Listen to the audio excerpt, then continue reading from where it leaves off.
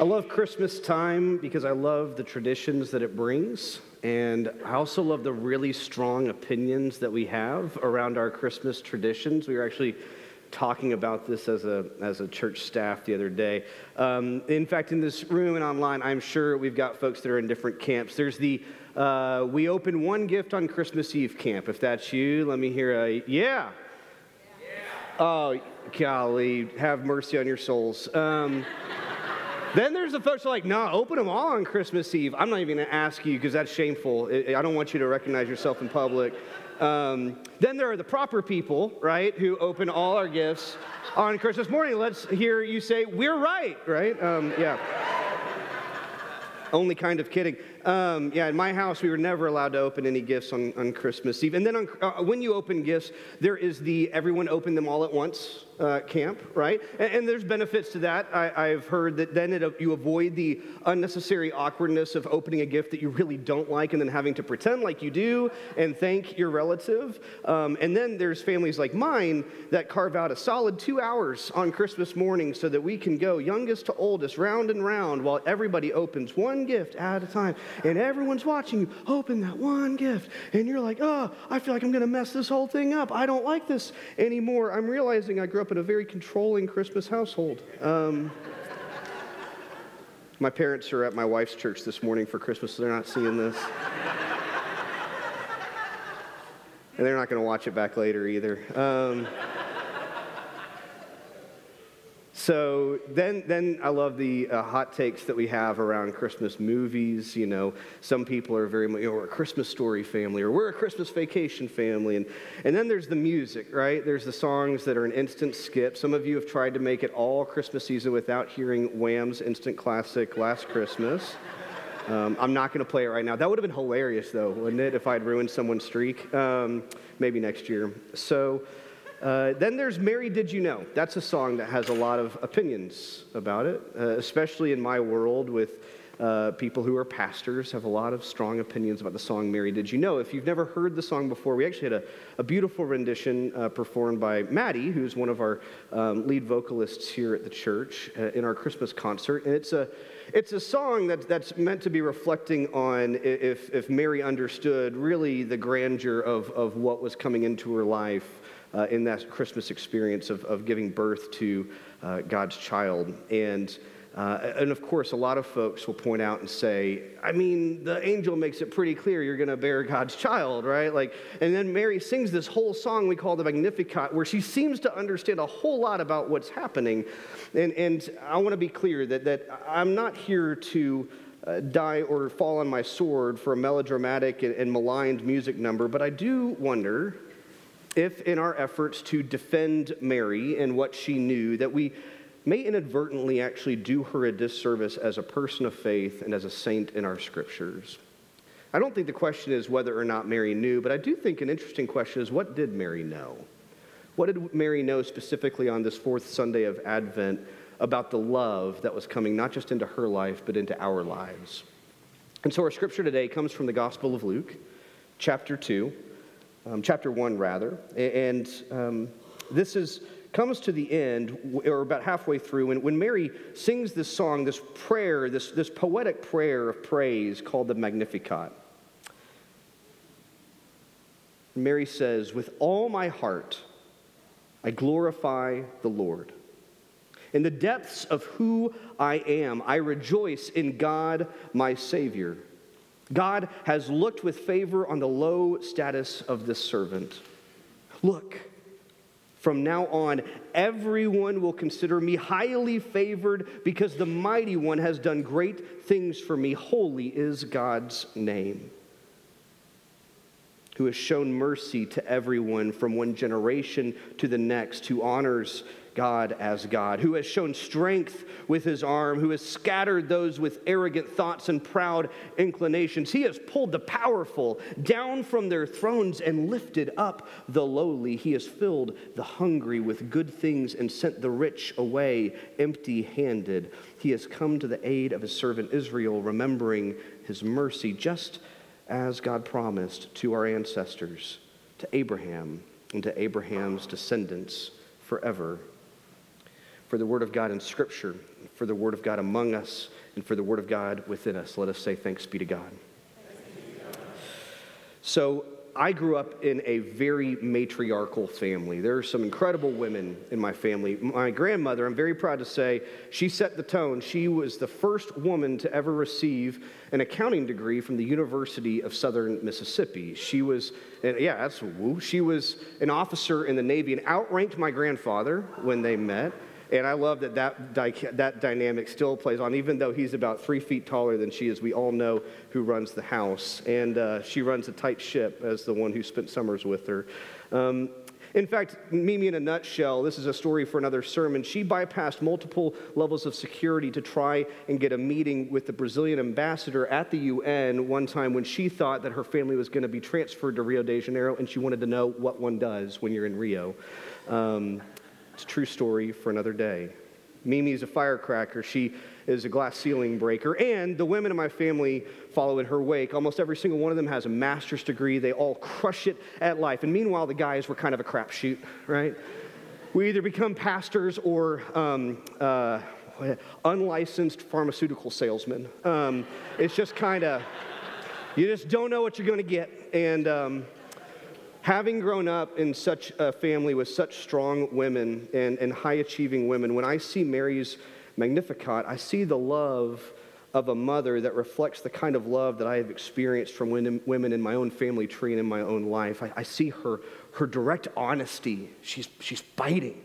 She's fierce. She's imagining a world that could be better than what she actually sees in front of her. The thrones being toppled, the hungry bellies being filled. She embodies, in this song, she embodies the love of God and reveals how God's own heart is a mother's heart in this moment.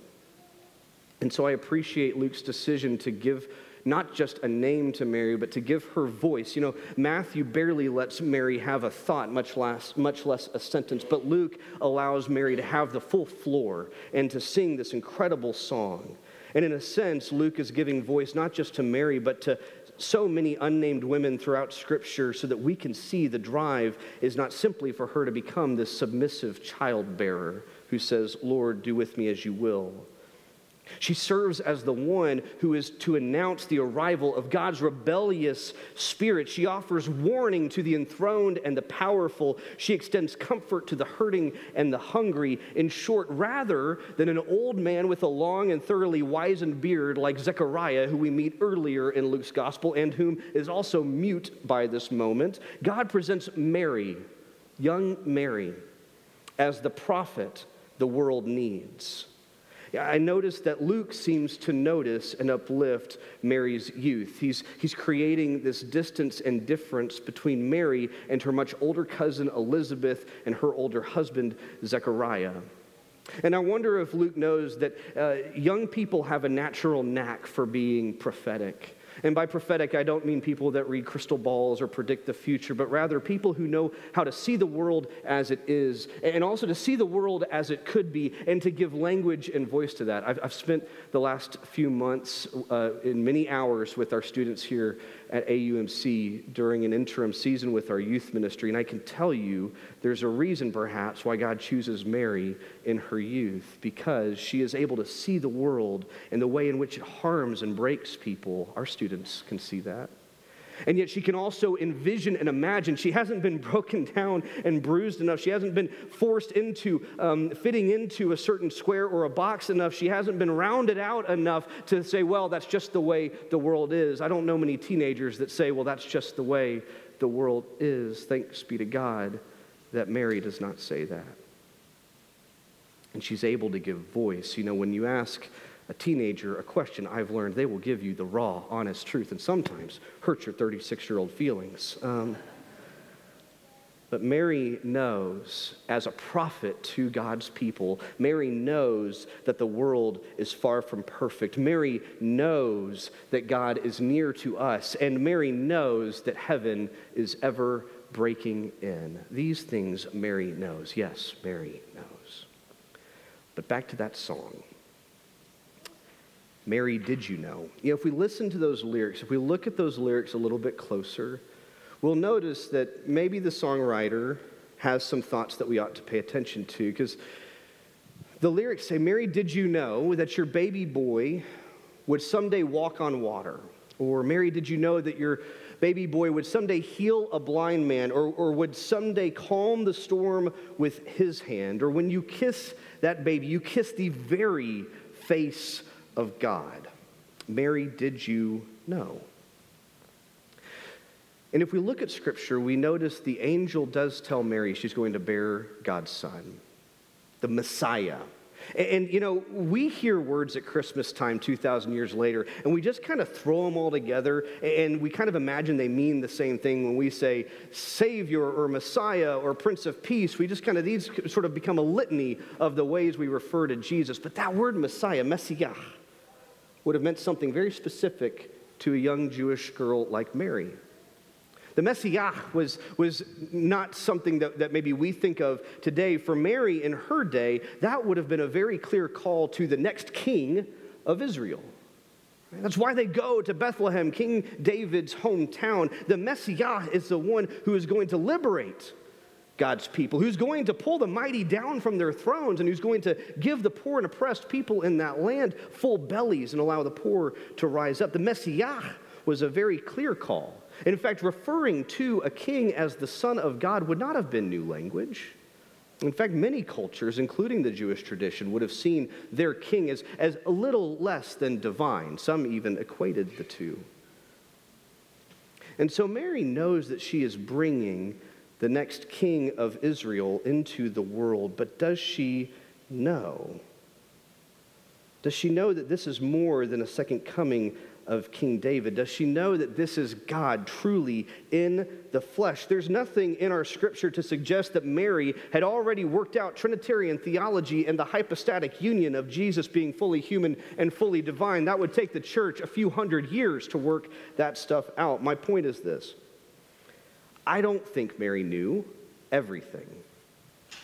And that takes nothing away from Mary. In fact, I would argue that if we try to turn Mary into an omniscient superhero herself, we rob her of perhaps her own most powerful gift that she offers us this Christmas time.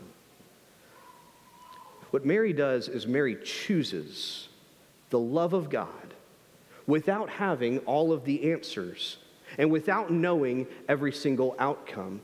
Mary chooses the love of God without fully understanding where it will take her. She chooses God's love without a vision of that wedding in Cana of Galilee, without clarity around her own push into Jesus' public ministry, without understanding Jesus' full call, not to lead as a valiant king, but instead to humble himself into death and resurrection. She chooses the love of God without knowing the totality of the joy and the heartbreak that this child and this love will bring into her life and truly the life of the world. And so, what about us? On the threshold of Christmas, when we're moments away from Christmas Eve and from Christ's birth, you know, that part is not so much a choice. Christmas Day is going to come, whether we want it to or not. But what comes next is entirely up to us. And the truth is, my friends, as hard as this is to accept, we don't know. We don't know what comes on December 26th or 27th. We don't know. And so if we have the boldness, the audacity, or the grace to sing the Magnificat along with Mary, to join her in her song, to allow this saint to bless us by sharing honestly with someone who needs to hear it, by perhaps offering grace to someone who is totally undeserving, or perhaps by thrashing thrones and feasting with the famished. If we seek to sing the Magnificat along with Mary, we don't get to know how that works out. And Mary's story and song are here to remind us that when we choose God's love, we choose the power and the grace and the glory, and we also choose the mystery. Because Mary knows what God's love could mean. And yet Mary discovers just the depths of God's love. Can we embrace that same kind of mystery on the edge of Christmas? My prayer is that it could be so. Amen.